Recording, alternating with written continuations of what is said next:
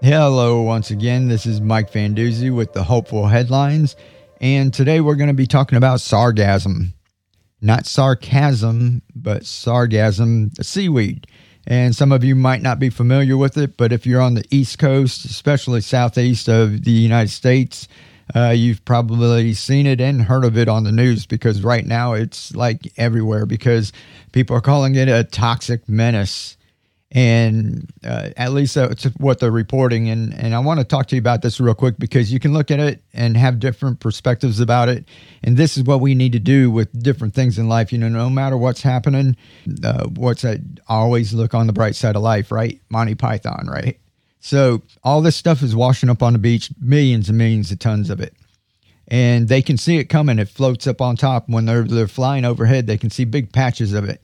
And this year, the bloom has it's stretched all the way from Africa, all the way here to the States and down to South America. So they said it's 2 or 3 times as big as the one from last year. And they usually deal with it for a couple of weeks out of the year. But this year, they said, you know, it started early. It's going to go on for months and months and months. Now, most people, like I said, yeah, there's a little bit of seaweed there. We're used to it. You know, we walk on it. They were interviewing people down there. Some people were laughing, having fun, just jumping over the seaweed. One old guy had it on his head like a wig and was laughing. He said, it's nature. It's beautiful. The people who are worried about it are the people that have, they live, you know, on the beach, or their income comes from it, from like hotels. And down in South America, I actually researched it a little bit, because we've been having it wash up here and we hear it in the news once in a while. And then I saw this story about some guy down in Mexico, and I did a little research and just Googled. You guys can go on YouTube too and just punch in sargassum seaweed. It's SARGASSUM. There was a lot of stuff going back years and years and years. And this one guy, Omar Vasquez Sanchez, he grew up, I'm not going to give you his whole life story in that, but he had a rough childhood, was substance abuser, moved back and forth to the United States and back down to Mexico, back home. And he was working at Cancun, I think, one of these resort areas. And those people would see the stuff as a nuisance coming in, because people want to go out. It's the nicest beaches, right, in the world. And people go there to vacation and they don't want to deal with seaweed. So these hotels would have to collect all of the seaweed.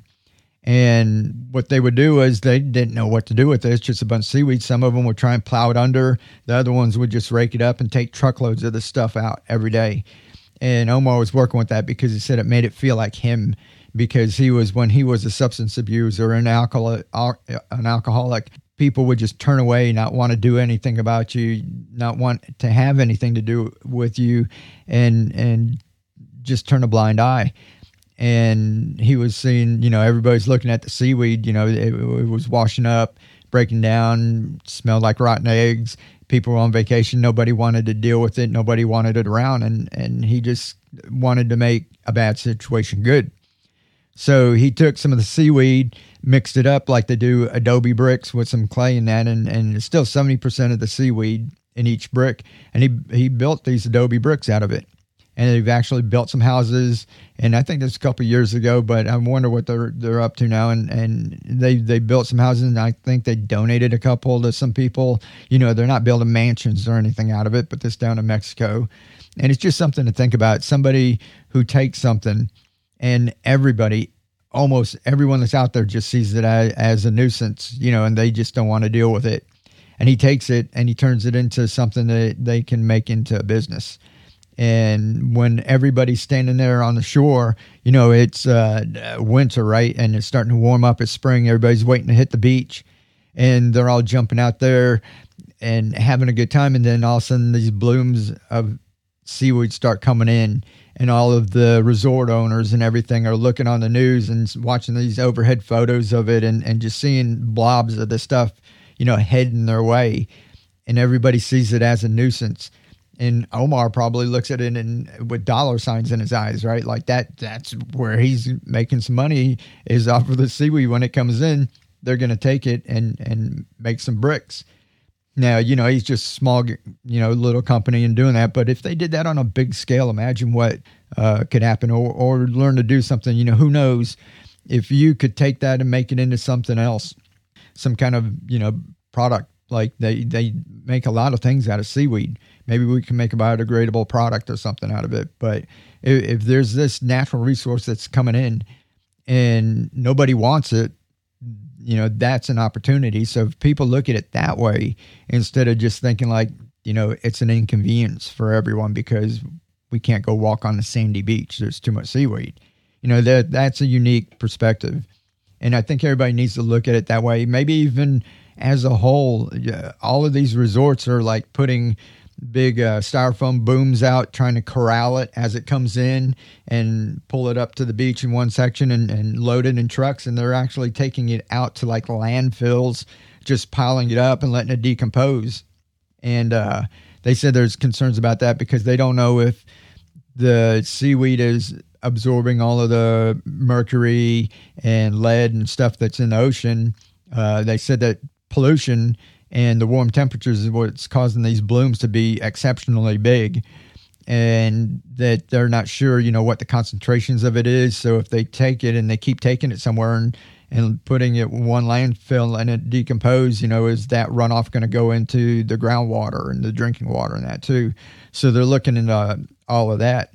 But what if the pollution was there? What if this is Mother Nature, like saying, okay, you guys screwed up the ocean and that, it's on the brink of disaster. I'm going to give you a second chance. And we're going to make this huge seaweed bloom. And it's going to absorb a lot of these toxins and it'll wash it up in one place. And it's just scrubbing the ocean and washing up on the shore, where we've only been going for maybe a couple hundred years. I mean, if you look back in history, how long has man, America's only been here for, a couple hundred years, right? So how long have we actually been on the shorelines as recreation? Everybody was living there. They were making a living, fishing, going back and forth, and people were living close to it or nearby so they could get back and forth and fish. But there wasn't a whole lot of recreation along all the shorelines, especially if you look throughout the history of the world and the planet, all the shorelines and that, there weren't a whole lot of people on them just having fun and just soaking up the sun. So what if Mother Nature made this huge bloom and it happens every year and it's just to scrub the oceans a little bit and deposit it in one place where it can decompose and be out of the ocean where it won't harm the ocean life? Who knows? This is just speculation. It's just thoughts that I have. When I hear things like this, my brain goes to weird places. But, what if that is nature trying to clean up?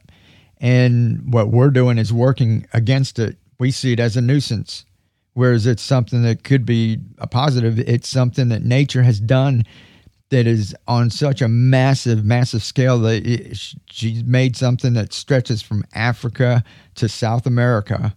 There's no way that we could do that and collect it all and have it depositing in some place that we can collect it. So Mother Nature has done this incredible feat, and we see it as a nuisance, and we're trying to stop it. The problem is they're trying to figure out what the cause is so they can stop the problem, when it may not be a problem. It may be a solution. Just things that I think about. And like Omar, you look at something and it's a bad situation and trying to make a good situation out of it, right? So have a good outlook on life. I want to hear your stories. I'm getting things set up. I think in the last one I mentioned that I had an email account, and I said the Hopeful Headlines Podcast, and I said .com. It's actually the Hopeful Headlines Podcast at gmail.com. Send your stories there. I'll be getting those together, start sharing some of your stories. And I do have the website, but I haven't got it set up. Nothing's on there, and it's under construction and that. So that will be forthcoming. But for right now, it's not a website. It's just the Gmail. So it's the Hopeful Headlines Podcast at gmail.com. And just send me your stories and let me know what you think. And we'll just keep on having a good time. If I hope that I'm out there at least cheering up one or two of you out there, and because you're cheering me up just getting on here, it makes me feel better just coming on and sharing these stories and that. So you guys get out there and live to inspire, keep on growing, be the change.